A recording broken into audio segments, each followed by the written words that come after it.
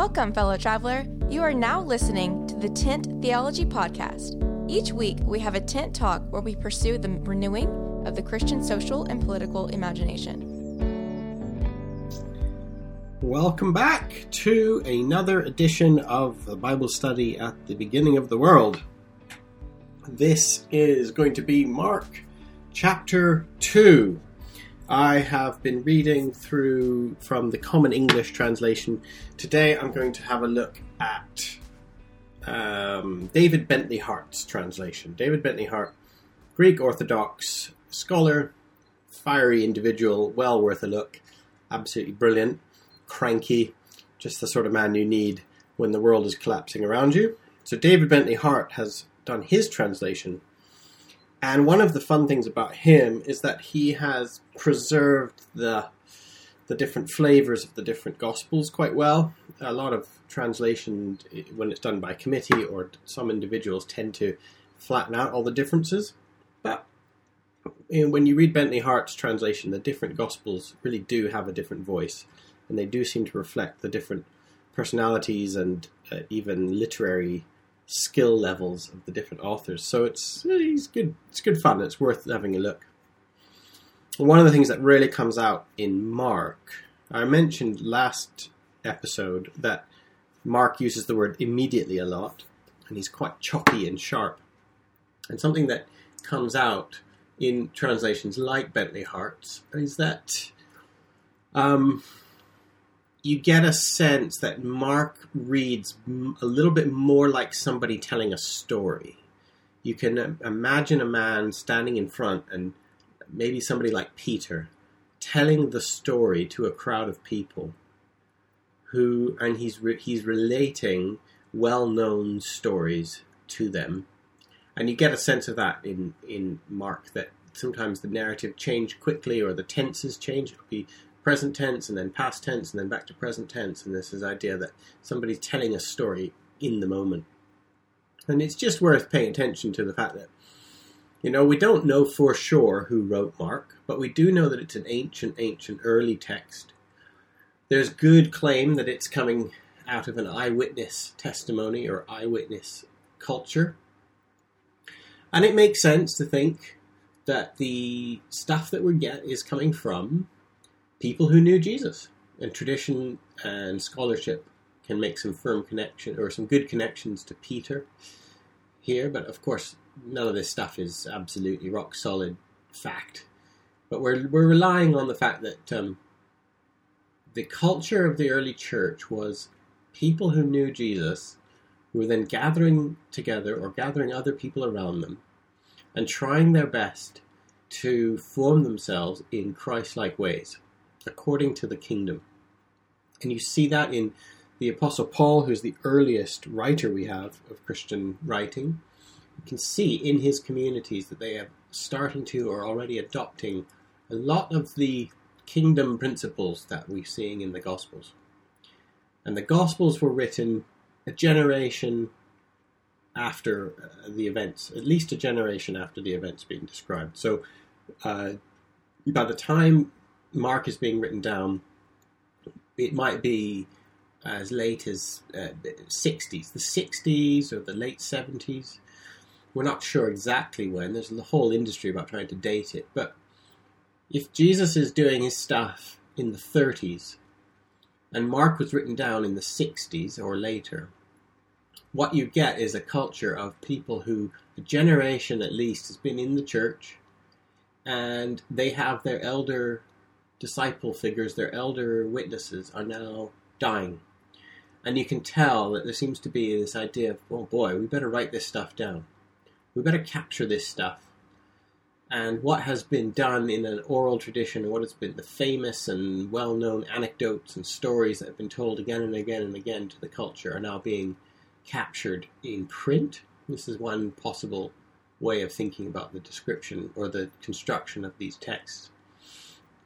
And so it seems that the Mark text is coming out of a community that has told these stories to each other for a long time. And sometimes there's even a sense of old favourites being told or funny little details being mentioned. And I'll probably bring those up as I go. But anyway, Oh, it's also worth paying attention to the fact that if Peter is the eyewitness to Mark, if Peter is one of the main sources to any of these stories that we have, then it's fascinating to look at the role that Peter plays in the Gospels. Because, well, think about it. Peter, as a human, as a man, would have been a great celebrity in the church, a great figure. Well, when there's a church meeting in somebody's house and then Peter walks in, right, all eyes would turn to him. People would want to sit next to him. After he left, people would probably go, oh, I touched Peter on the shoulder, or did you see that? He was kind to me, and he knew Jesus, and now he's talked to me. And just the same way we treat our Christian celebrities with reverence, and we build up a big bubble around them, and we think of them, we swap stories and anecdotes about the times that we met various famous Christian leaders. Well, imagine if you'd known Jesus yourself. Imagine if you had been there. Just think what kind of celebrity bubble you'd be moving around inside your worshiping communities. And then think, what does Peter do to his celebrity bubble? Basically, Peter in the Gospels, and definitely in Mark, comes across as one of the biggest idiots of them all. Pretty much any time Peter says something, he says it wrongly. Pretty much any time he does something, he does it wrongly. Peter stands in as the archetypical disciple, and he also represents the disciples who get it wrong all the time. So it tells me one fun thing about Peter, that if he is the original source for this stuff, then he also is puncturing his own bubble. You guys think I was so great? Let me tell you how it really went down. And he's showing humility, I think, in his allowing himself to be recast as the dunderhead of the story. He's not the villain, but he is dunderhead. He's an idiot. He gets it wrong all the time. This also brings up something about Mark and discipleship. Mark is a book about discipleship. It's about following. It's about, remember, faith means follow me. Faith means have allegiance to me. Don't be ashamed to be with me. Which is why, by the way, Peter's betrayal is going to be so big, because he's ashamed to be with Jesus. But the point of Mark is it seems to be a manual for discipleship, trying to remind second, third generation Christians how to be a disciple, what it felt like to actually be around Jesus, and what sort of reaction or emotions or actions are expected of someone who is faced with the sharp shock of Jesus before them.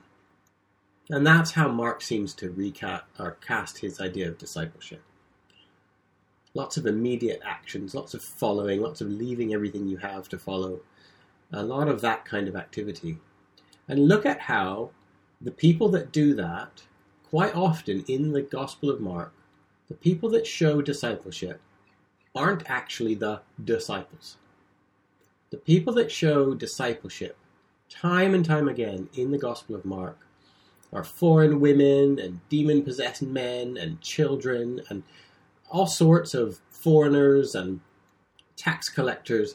Basically all sorts of the wrong sort of people are shown as the right kind of disciple. And the right side of people, the ones in the inner circle, they're time and time again portrayed as negative examples. So this tells me something about the culture of Mark's church. It suggests the kind of culture that he was attempting to disciple and to speak against.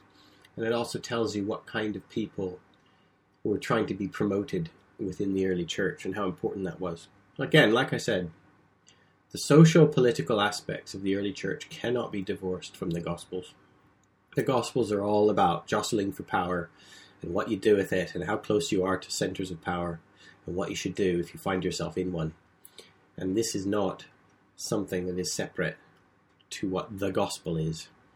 In lots of ways, this is the gospel. This is the sort of life that Jesus led, who was demonstrating by his life that he was releasing people from what binds them. He was attacking centers of power, centers of locked down habit and custom, and he's releasing people into the open air. And he's bringing them into a new kingdom which is forming around him. And this is what Mark calls the good news. The news that the rightful king has broken the siege. Chapter 2.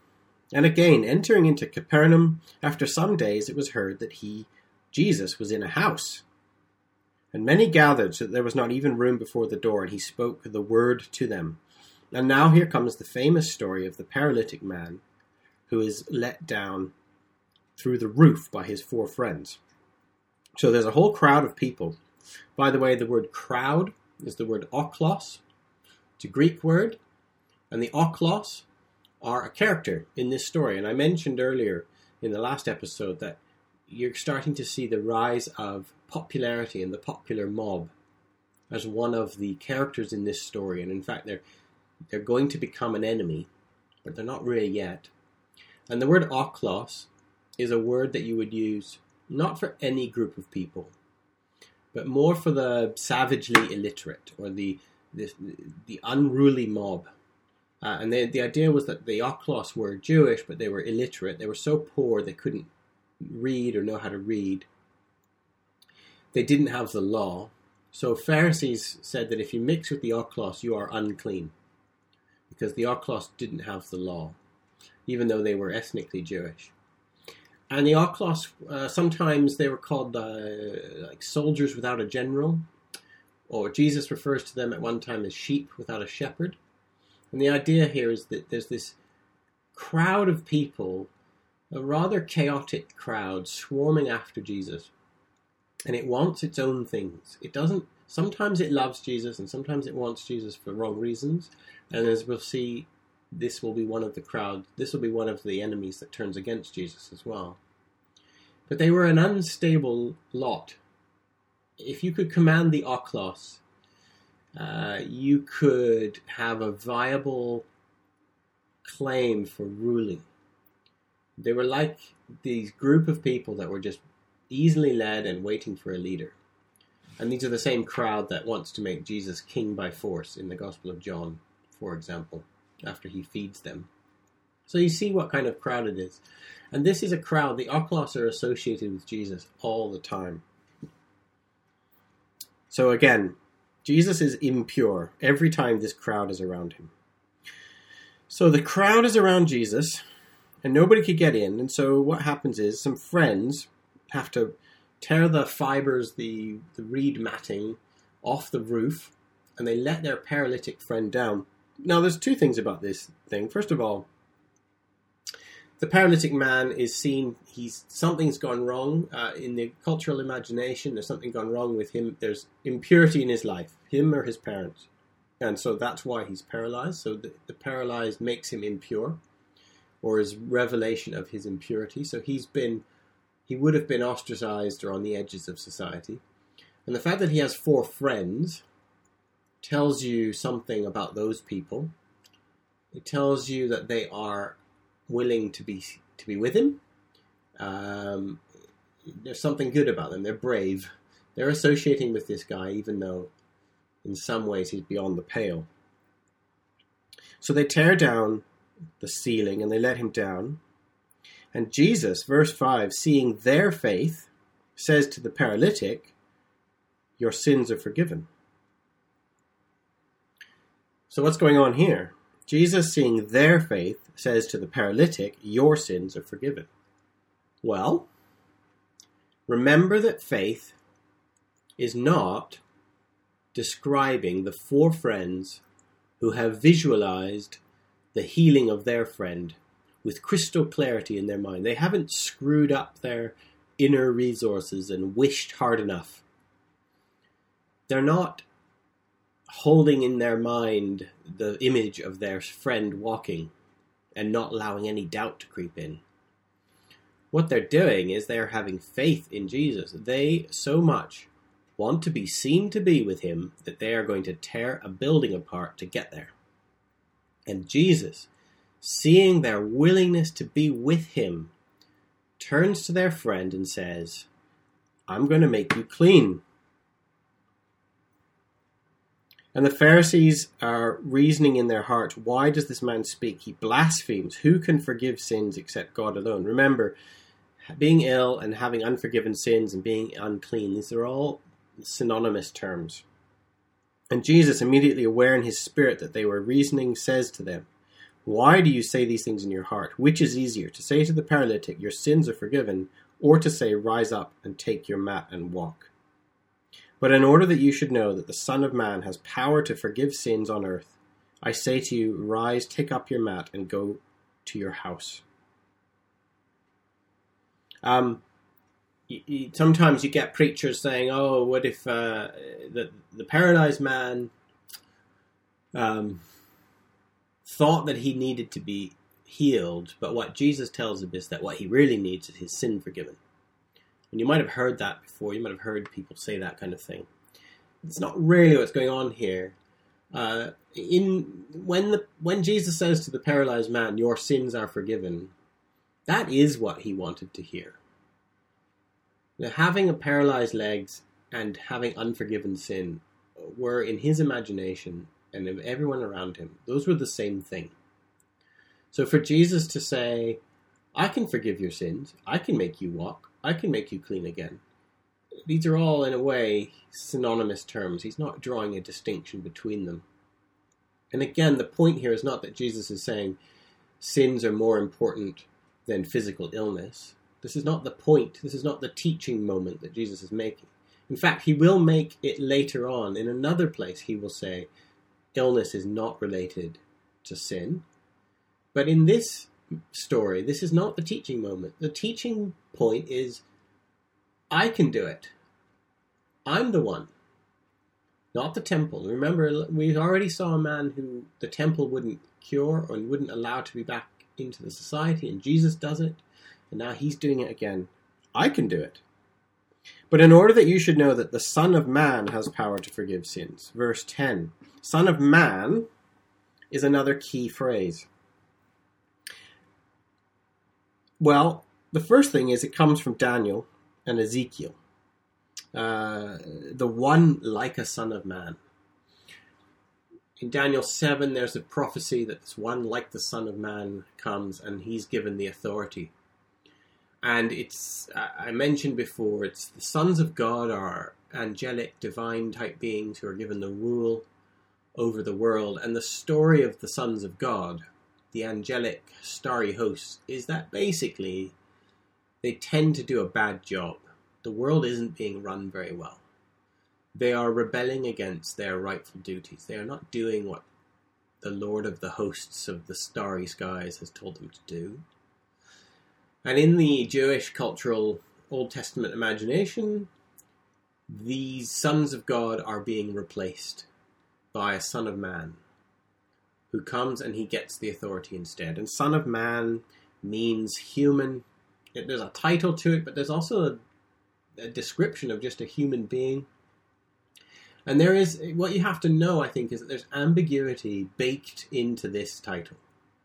It's not like everybody around Jesus in the moment understood exactly what he meant, and that the only reason we're confused is because 2,000 years have passed.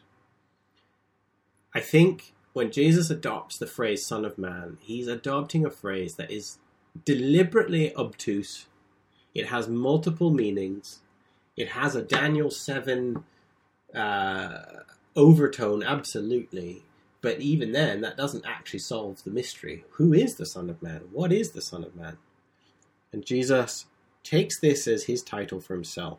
And then elsewhere, he's going to give it to his disciples as well. So, anyway, he's the Son of Man, and he tells the man to take up his mat and walk. And the people are astonished. Again, their world is shaken, right? Their world is rocked. And they say, we have never seen the like. And Jesus goes out again beside the sea, verse 13, and the whole ochlos, the whole unwashed, unlettered mob come to him, and he taught them. And as he was passing by, he saw Levi, the son of Alphaeus, sitting at the tax collection house, and he says to him, follow me, have faith in me, Be seen to be with me. And getting up, he followed him. All right, tax collectors. A tax collector is not a tax collector. The tax collector in the New Testament is not somebody who works for the Inland Revenue Service. It's not somebody who works for a government tax collection agency. The tax collector in the New Testament world is a Jewish person who's been set up by Romans to collect money on behalf of the ruling empire at the expense of the subjected citizens. You're a race traitor. If you're a tax collector, you're a race traitor. There's a whole lot of financial corruption going on with tax collectors, but it was more than just financial. You could have been the most scrupulous tax collector in the land and absolutely kept your books honestly, and still have been an unclean, unworthy race traitor. The tax collector and the sinner weren't just tax collector sinners because they were corrupt. It's because of what they were doing and who they were betraying. And Jesus was identified with them over and over and over again. And it happened that he reclined at the table in his house, and many tax collectors and sinners reclined along with Jesus and his disciples, for there were many, and they followed him. Another point here, verse 15, there were many disciples. We got to stop thinking of the Jesus movement as Jesus and 12 men wandering across the land, and maybe some women trotting along with the packed lunch. The Jesus movement had thousands of people at various times connected to it. There are thousands of people swarming over hillsides to be with him. We're going to get feeding of the 4,000, feeding of the 5,000, feeding of the 6. There are crowds of people chasing after Jesus. There are more than 12 disciples. There are 70 disciples at one point, or 72. There are disciples described as a large crowd. Anyone who followed Jesus was a disciple, but he did choose 12 apostles, or 12 special inner group. That is true. But the Jesus movement was not just Jesus and 12 guys. When Rome and when Jerusalem looked at Jesus, they saw somebody whose claim to kingship was credible. He credibly had crowds on his side. He credibly had leaders under him. He had the support of a lot of different types of people from lots of different spheres of society. And he had these women who were the patrons of the movement. They were wealthy. They were supporting the movement. He had men who were leaving their economic stations to follow him. So there was a disruption. So we know that James and John, fishermen, they leave everything to follow Jesus. What we've got here is we've got economics, social class, racism, racial boundaries, any Samaritan or Gentile that comes to Jesus, military differences. So Romans like Jesus sometimes, and he heals their servants and their children. We are getting a movement that is disrupting and distorting all the normal forms of life. Jesus' claim to starting a new kingdom was credible. By the way, you don't kill a man and 12 just because he has 12 people walking around the wilderness telling each other to be nice to each other. That's not why Jesus had to die. They're at the table with Jesus and his disciples, for there were many, and they followed him. And the Pharisees, seeing that he eats with sinners and tax collectors, say to his disciples, "Does he eat with these tax collectors?" And Jesus says, those who are strong have no need of a physician, but those who are ill. I came not to call the upright, but the sinners. And then you get a story here about fasting. So again, John the Baptist's disciples and the Pharisees were both practicing fasting. And remember I mentioned that a lot of the story of Mark is the story of how the movement of Pharisaical and John the Baptist type disciples are moved over into the Jesus camp, and you start to see this here.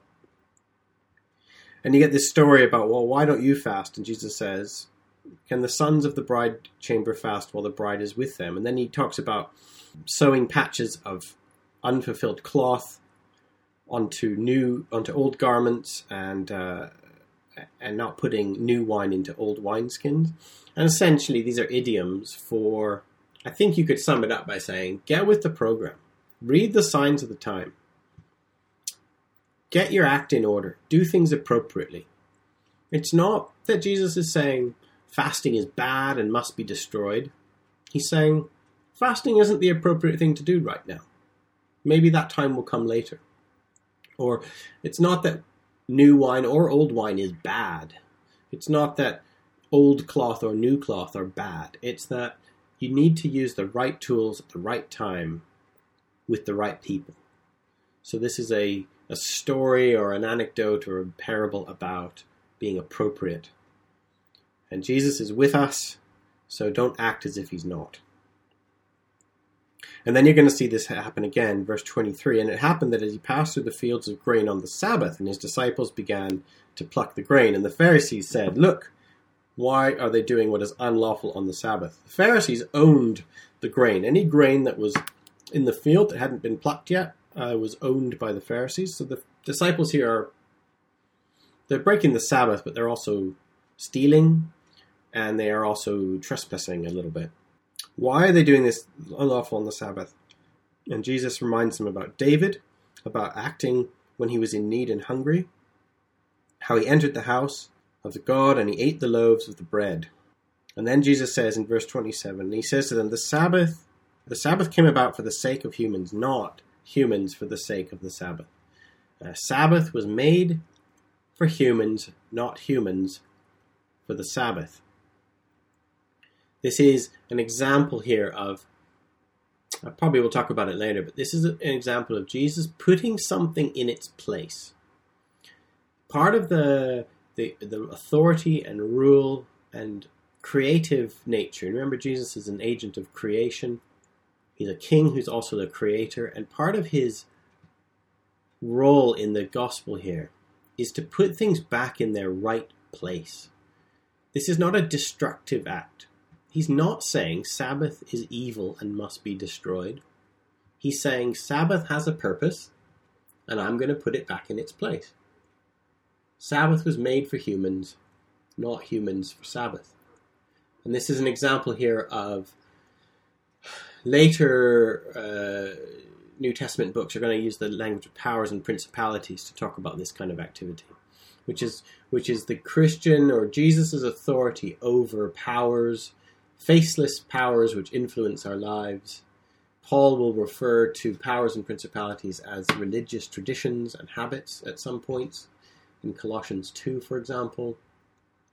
And the idea here is that these faceless powers, these traditions or habits or inherited privileges that we're born into that have guided our actions, the new Christ response to them is not that they are stupid and pointless. It is that they have taken over too much. They have burst their bounds. They need to be put back in the box in order to serve humanity rightly.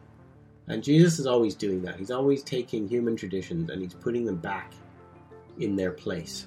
And he does that here with the Sabbath. Thus, the Son of Man, the true human, is Lord even of the Sabbath.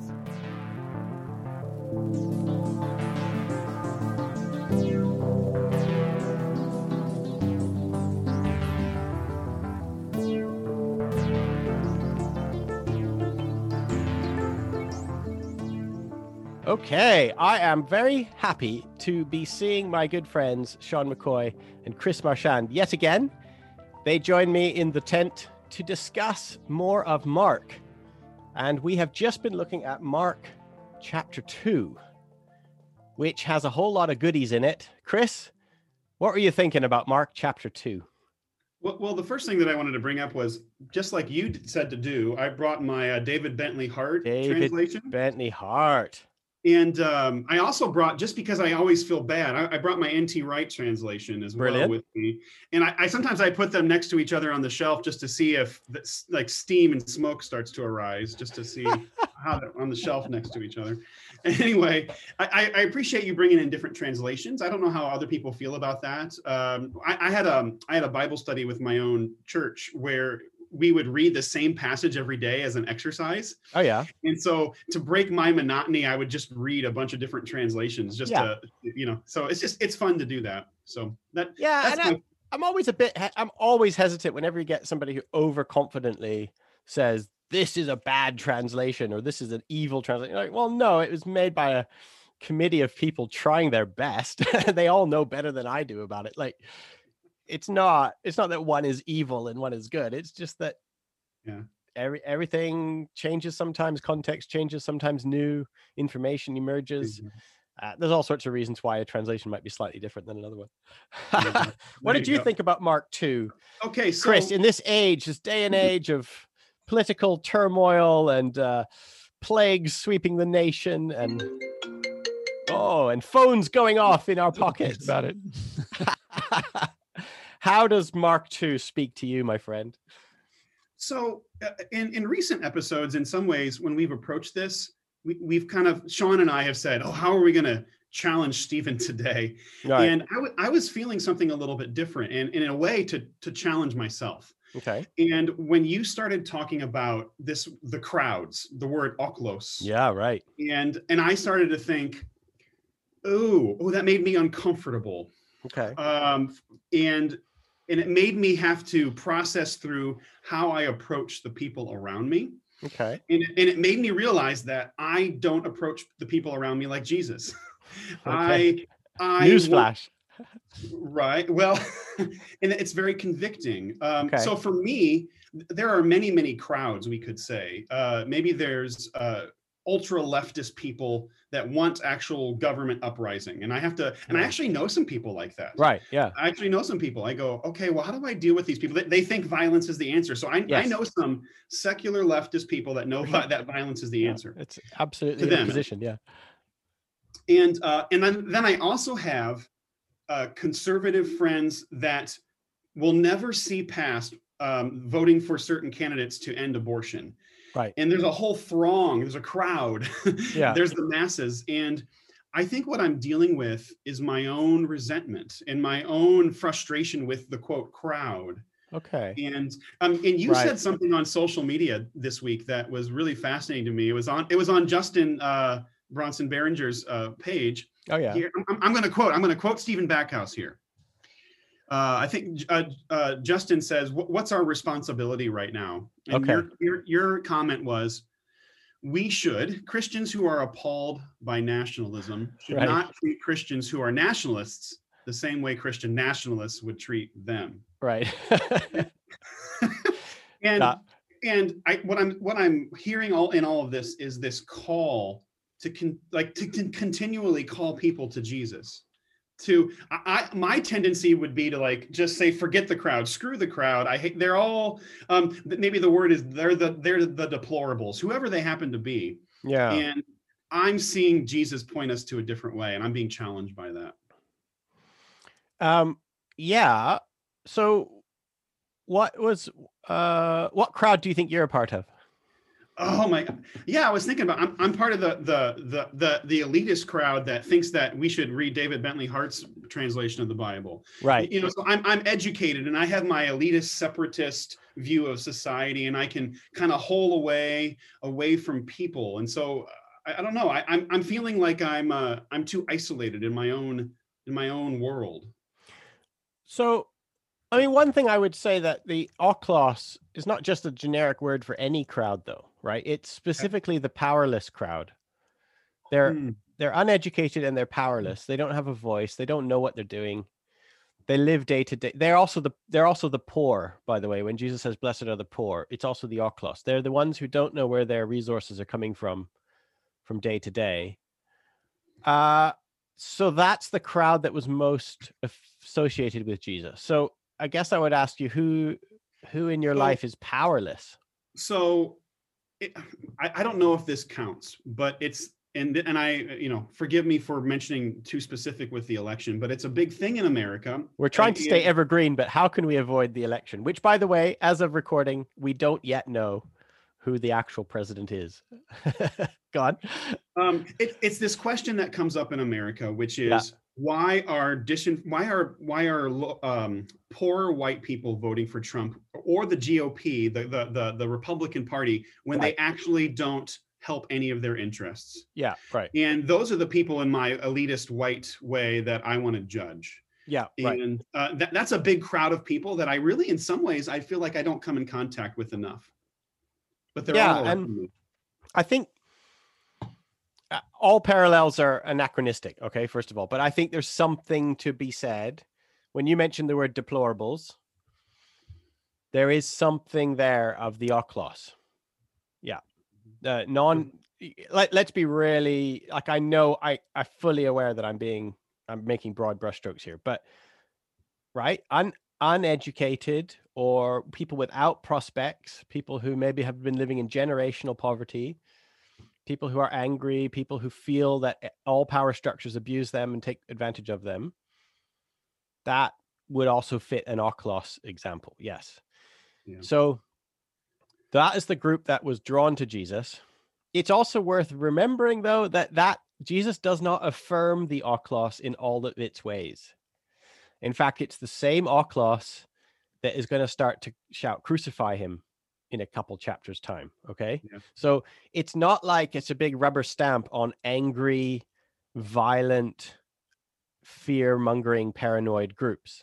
Jesus is not affirming them. They are the people that are coming to him, and he is healing them and feeding them and teaching them. And eventually he's going to not give them what they want. They want the nationalist folk hero. And he is not going to do it. And they are going to say, "Crucify him, crucify him." So let's also add that into our story. Even if we do identify certain groups today with the ochlos, let's also remember what the ochlos did to Jesus. Yeah. And so maybe I'm Peter in the sense of after the resurrection, after the crucifixion, how do I still minister to these people? Right. These are the ones that killed Christ. Exactly. That's maybe that's the question that I'm contemplating. Yeah. I mean, they are one of the groups that kill Christ. There's the popular crowd kills Christ, the Pharisees, who are the elite, they kill Christ, and the Romans, who are the Gentile overlords, they kill Christ. So there are three groups. Mm-hmm. And the Acts is pretty clear. Like, it doesn't hide any of that. And Stephen and Peter and Paul are always standing up in front of angry groups saying, "You killed Christ." And sometimes they're talking to Romans, sometimes they're talking to Pharisees, and sometimes they're talking to the angry mob. So they haven't hidden that. So yeah, their mission field was to the people that they knew rejected Jesus. Yeah. Which is relevant to us, right? Today, Chris, I mean, you're an American minister in an American country. Your mission field is people who have heard the name of Jesus and have rejected the way of Jesus. That is your mission field. Yeah. So I have been taught, in a sense of growing up within an apologetics focused church, is if somebody disagrees with you and they're untruthful, then I kind of put them almost in a moral box where, oh, you're the wrong people, you're the bad people. And I still see people doing that. So like if somebody's truly, truly racist, well, then I have to reject them. I have to cancel culture them in a sense. Like I can't associate with somebody who's racist. And so it's a real struggle to me if the masses that I perceive are of a certain ideology. Yeah. In a way, some of my Christian friends don't want me to, my more liberal Christian friends wouldn't want me to associate with those people. And I'm contemplating, how do I minister with people that I truly, in significant ways, disagree with? Well, how do you do it? I mean, how are you trying to do it right now? I don't know. That's a good question. I feel like I just live my life. I'm living a simple life. I'm trying to be faithful with my family.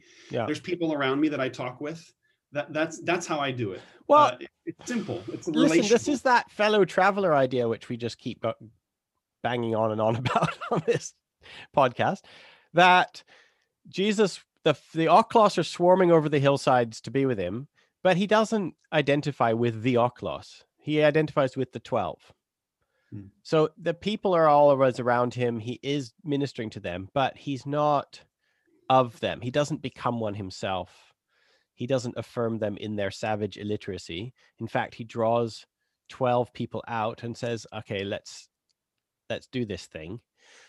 So you banding together with people of peace, that's okay, I think. That's the way that it seemed to happen. Yeah.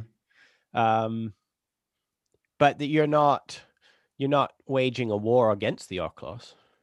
No. So, and that's the thing is if they happen to do that, because they're, people are always talking about these civil war, cultural wars, like true wars. Like it's no longer just ideological wars. It's like, there's actually going to be violence. Yeah, I'm not. There has been already. That. Yeah. I'm not going to do that. Yeah, I'm not going to engage. Whoever that Oikos tends to be, the crowd in that sense, I'm not going to engage with them in that sense. I'll be on the side of we have to talk. We have to bring peace to whatever that is. Yeah. I see. It's not that hard for me to see present day evangelicals who might think of themselves as aggrieved and powerless. They think of themselves as the Oikos, but they're really not. There has never been a group with as much power, concentrated wealth and power as there is North American evangelicals right now, right? So, and their man currently is in the White House, and they have presidents constantly have to court them in order to get into power. This is not a powerless group of people. And so identifying with the Oikos will often actually mean identifying with people who are actually oppressed and actually out of power, not people who think they are oppressed and out of power. Which is where Oikos, which is why the Pharisees were so anti-Jesus. One of the main things we're told is that they didn't like the fact that the Oikos were running after him. And this comes out plainly. All the world is going over to him, or all the people are with him. And they're talking about these crowds of people. They don't like that association because they are self-protecting their own privilege and their own power, and they don't like losing it. So I think Oikos, we can shift. We can shift, can't we, whether we are Oikos or not? Mm-hmm. Yeah. There's more in Mark 2. So Sean, what were you thinking about when Jesus heals a paralytic and they rip the ceiling off the roof, or just calls Levi? I think there's so much. I kind of want to step back a little bit too so as the listeners going through this with us, who, as we know through our conversations with them and even ourselves that we just were listening to Chris, the real struggle here isn't really on the comprehension, I think, around, what certain things that Jesus said mean, or where the, right. There's translation issues and stuff like that. And there's always that the hill to climb, if you will. We have to, as followers, constantly kind of gut check as far as that kind of stuff. And I get all that. But I think the question is, what do we do with these stories? It's kind of the place that, and in my heart and mind, as I'm listening to you talk, and because so what does all this mean? How do I address this with my racist uncle or with my own racism? And I really do think that we have to start in the hardest place, and that's not with this uneducated, illiterate, uncultured friend, coworker, or even the crowd, as Chris was calling him. I was in my head. I have such a reaction to the crowd now, just because it seems to be this mindless mob, because it is. Well, it is. And then it's just the ad hominems, and it's just the lack of clarity, or even, to go back a little bit on the presidential side, you saw it in the debates. You go back and watch them. You had a couple of people that the best they could do is basically just throw these generic, overwhelming, that if half the stuff they said was true about each other, they should both be in jail. And so it's kind of this. Yeah. So then I think as a listener and as somebody who's on the other end of it, you're kind of like, well, what am I? These are the guys running for the president of the United States. Here's political leaders. Here's religious leaders. So-and-so gets on the television or on the radio on a podcast and says stuff that you just find so outlandish. And so where that starts, I think, become a little bit degenerative in our own faith and spirit is, what is going on here? What is the result of this? And how, to what extent do I have to go through to understand this? And then how do I even apply it? And so I kind of want to speak to the listener a little bit around. Well, one of the features, I think I mentioned one of the features of the Oikos, another way to talk about them was sheep without a shepherd. Yeah.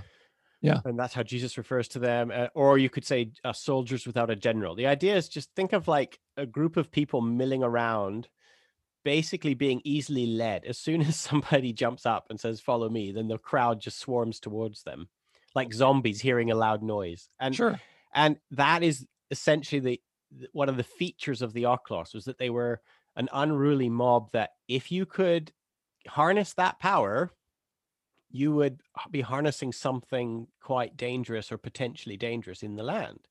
And I think it's that easily led nature, which is maybe something we need to be aware of. And the easily led nature of the people was not a good thing. It's what kills Jesus in the end. Right. Right. They get easily swayed very quickly by people who say, well, do you want Jesus or do you want Barabbas? And they go, we want Barabbas. And so let me ask you that's that easily led nature that I think is very applicable today. So for them, for the moderate evangelical, for the environmentalist liberal, for whoever, pick your favorite label, what do you think is the undercurrent? What is the underpinning thing that motivates them to then step into that? So are your itching ears hearing what your itching ears want to hear? And if they are, that's a warning sign. So like, wait a second, let's pause. So tell me, this is my perspective on where. So yes, they're hearing what they want to hear, but the reason they're hearing it is there's two big words that I constantly listen for or feelings I listen for in terms of conversation. And somebody's trying to convince me of something, and that is, are they using fear, and are they using shame or shame to motivate me? Yes. Right? Yes. So back to this group, the white evangelical, Megan controls, super successful, never had a life like we have, and that's exactly true. How can they feel powerless? You're thinking to yourself in the disconnect of like, you've never been more powerful. You've never, what we have at our disposal is amazing. And so I think if whatever's motivating you is fear, even our own around, right, how we look at this and go, oh my gosh, if President Trump is reelected, what'll happen to us? And then Joe Biden, or what if Brexit, finally, oh my gosh, with the fear, or what if the foreigners come, or what if they don't leave, or what if they stay, or what if they go, or what if the fear, it's always there. It's always there because it's the fear of losing what you think is rightfully yours. Correct. And Jesus identifies that head on. In the book of Matthew, he says, don't clutch tightly to what is rightfully yours, even when it's rightfully yours.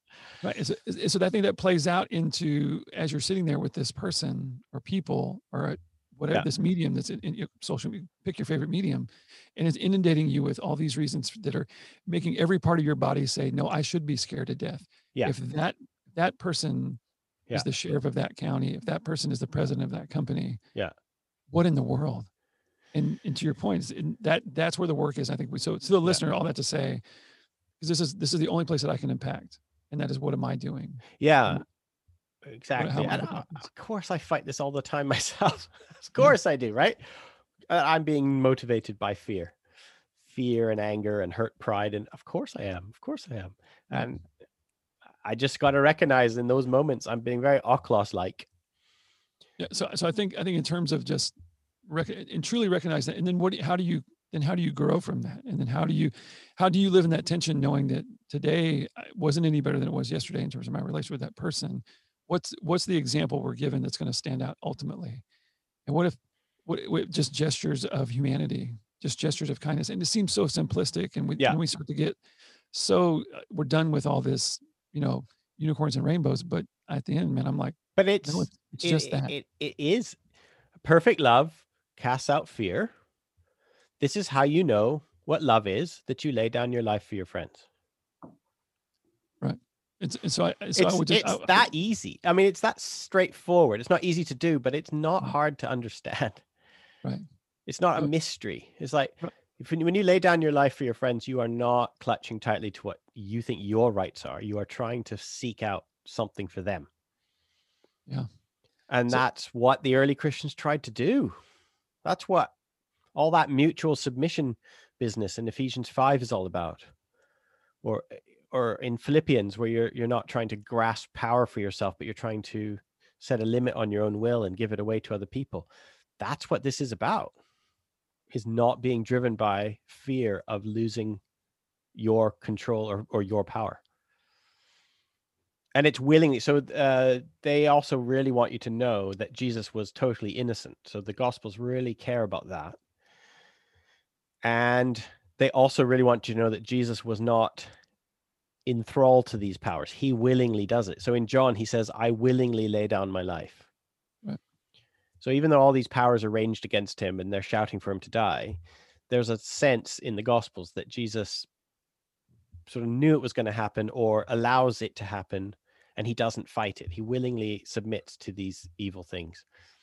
And that's part of what they're trying to show, is that he wasn't clutching tightly to his rights, even though even in his day, his rights were evident. Like, he's found innocent. We're skipping ahead to other parts of Mark, but Right.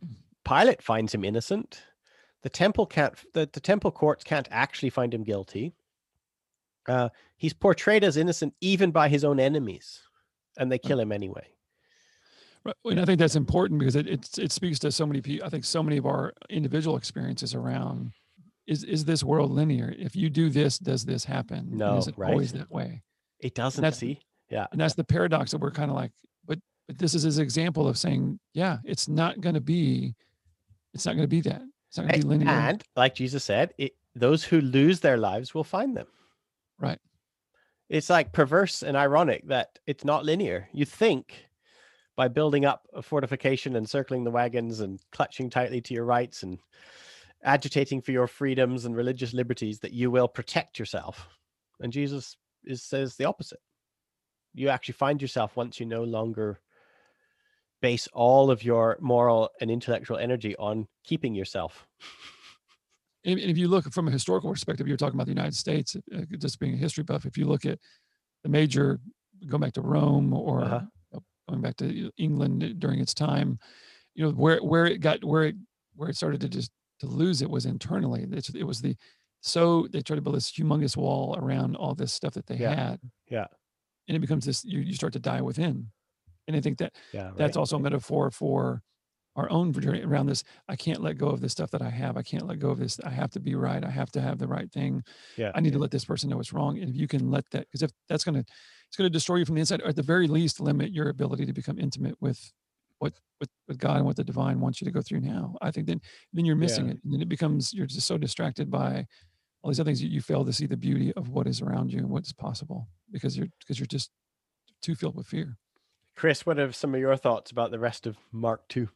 Any stories jump out at you? Jesus questioned about fasting. Jesus calls Levi to him.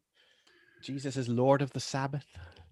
I was interested in your concept of Jesus putting the Sabbath in its place. Okay. And maybe, I don't know, is there any more that you can say on that, in the sense you brought that up in the context of other things that you brought up with our earlier series of the powers and principalities. It's a power and principality example here. Yeah. Yeah. So I'm curious, and maybe the Sabbath is just the little example, but I don't know. Is there any more? A Sabbath is an example of a principality. Yeah. Yeah. I would like people to just notice that how much more political some of these texts are than they might have thought. So we see the word Sabbath and we instantly think Sunday morning religion. Well, first of all, it wasn't a Sunday. And second of all, it wasn't religion, quote unquote. It was shaping your way of life. I mean, it was governing when you could eat and when you couldn't eat and when you could work and when you couldn't work. And the Pharisees owned all the grain on the ground. So we're talking about trespassing and legal rights here. We're not just talking about religion. And the Sabbath itself is a human institution that was grown too big and was losing its way.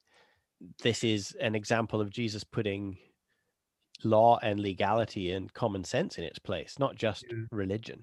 Yeah. So I do think that is helpful to bring that up. A parallel example is a few weeks ago. Every year, I tend to commemorate the death of my favorite musician, Rich Mullins. And you commemorate what you celebrate or you remember. Well, I'm part of a lot of online communities where where like when his death comes up, we talk about it and we share things about his life. So like a Saint's Day in a way. Yeah. And I brought up one of his albums that was really dear to me, and I talked about the political nature of it. And the whole album is really about, I would say it's about the church being this alternative culture, this alternative society. Okay. And somebody called me out. They said, how could you ruin this guy's album? Right. You have taken this and made this political. You've ruined this for everybody by talking about these things. And in my brain, I'm going, but it's there. It's in all the lyrics. And so I'm making a parallel with the Gospel of Mark here. So yes, it does. As an evangelical Christian, when I think Sabbath, I think, worshipful things, holy things. Yeah. And for me to make the leap to go, yes, holy things are connected to political things. Yeah. That's a real big deal for me. So yeah, for sure. I'm coming along, Stephen. I'm starting to make these connections. Well, it's like to say everything is political in some way. Yep. It really is. And it might not have to do with vote for the red team so the blue team doesn't win, but it does mean that you are part of the weave of the world, part of society, and that is a political thing. So even what you do on a Sunday morning is political. Communion is political, Chris. Every time you give the Eucharist, you're doing basically one of the most political acts you can do is have an open table where time stops, and you say time is not revolving around the rise and fall of nations or the progress of history. Time is revolving around this moment right now, where all the saints are gathered. Everyone who was alive and everyone who will be alive is all gathering right now at this table where Jesus has become a body, right? And it's like a time travel. The communion table is like a time travel machine, which centers all of reality around one point in time and not in whoever happens to be on the right side of the progress of history. Let's wind down. I'm looking forward to seeing you next week. You're going to go away and you're going to listen to Mark 3, 1-27. And hopefully by then we'll have some clarity about what we're doing in this world. But until then, friends, I'm going to say goodbye. I'm going to love you and leave you and wish you well. See you soon. To further support the show, please subscribe wherever you listen to podcasts. Follow us on social media and learn more about 10th Theology at www.10ththeology.com. Thank you for joining us, and God bless everyone.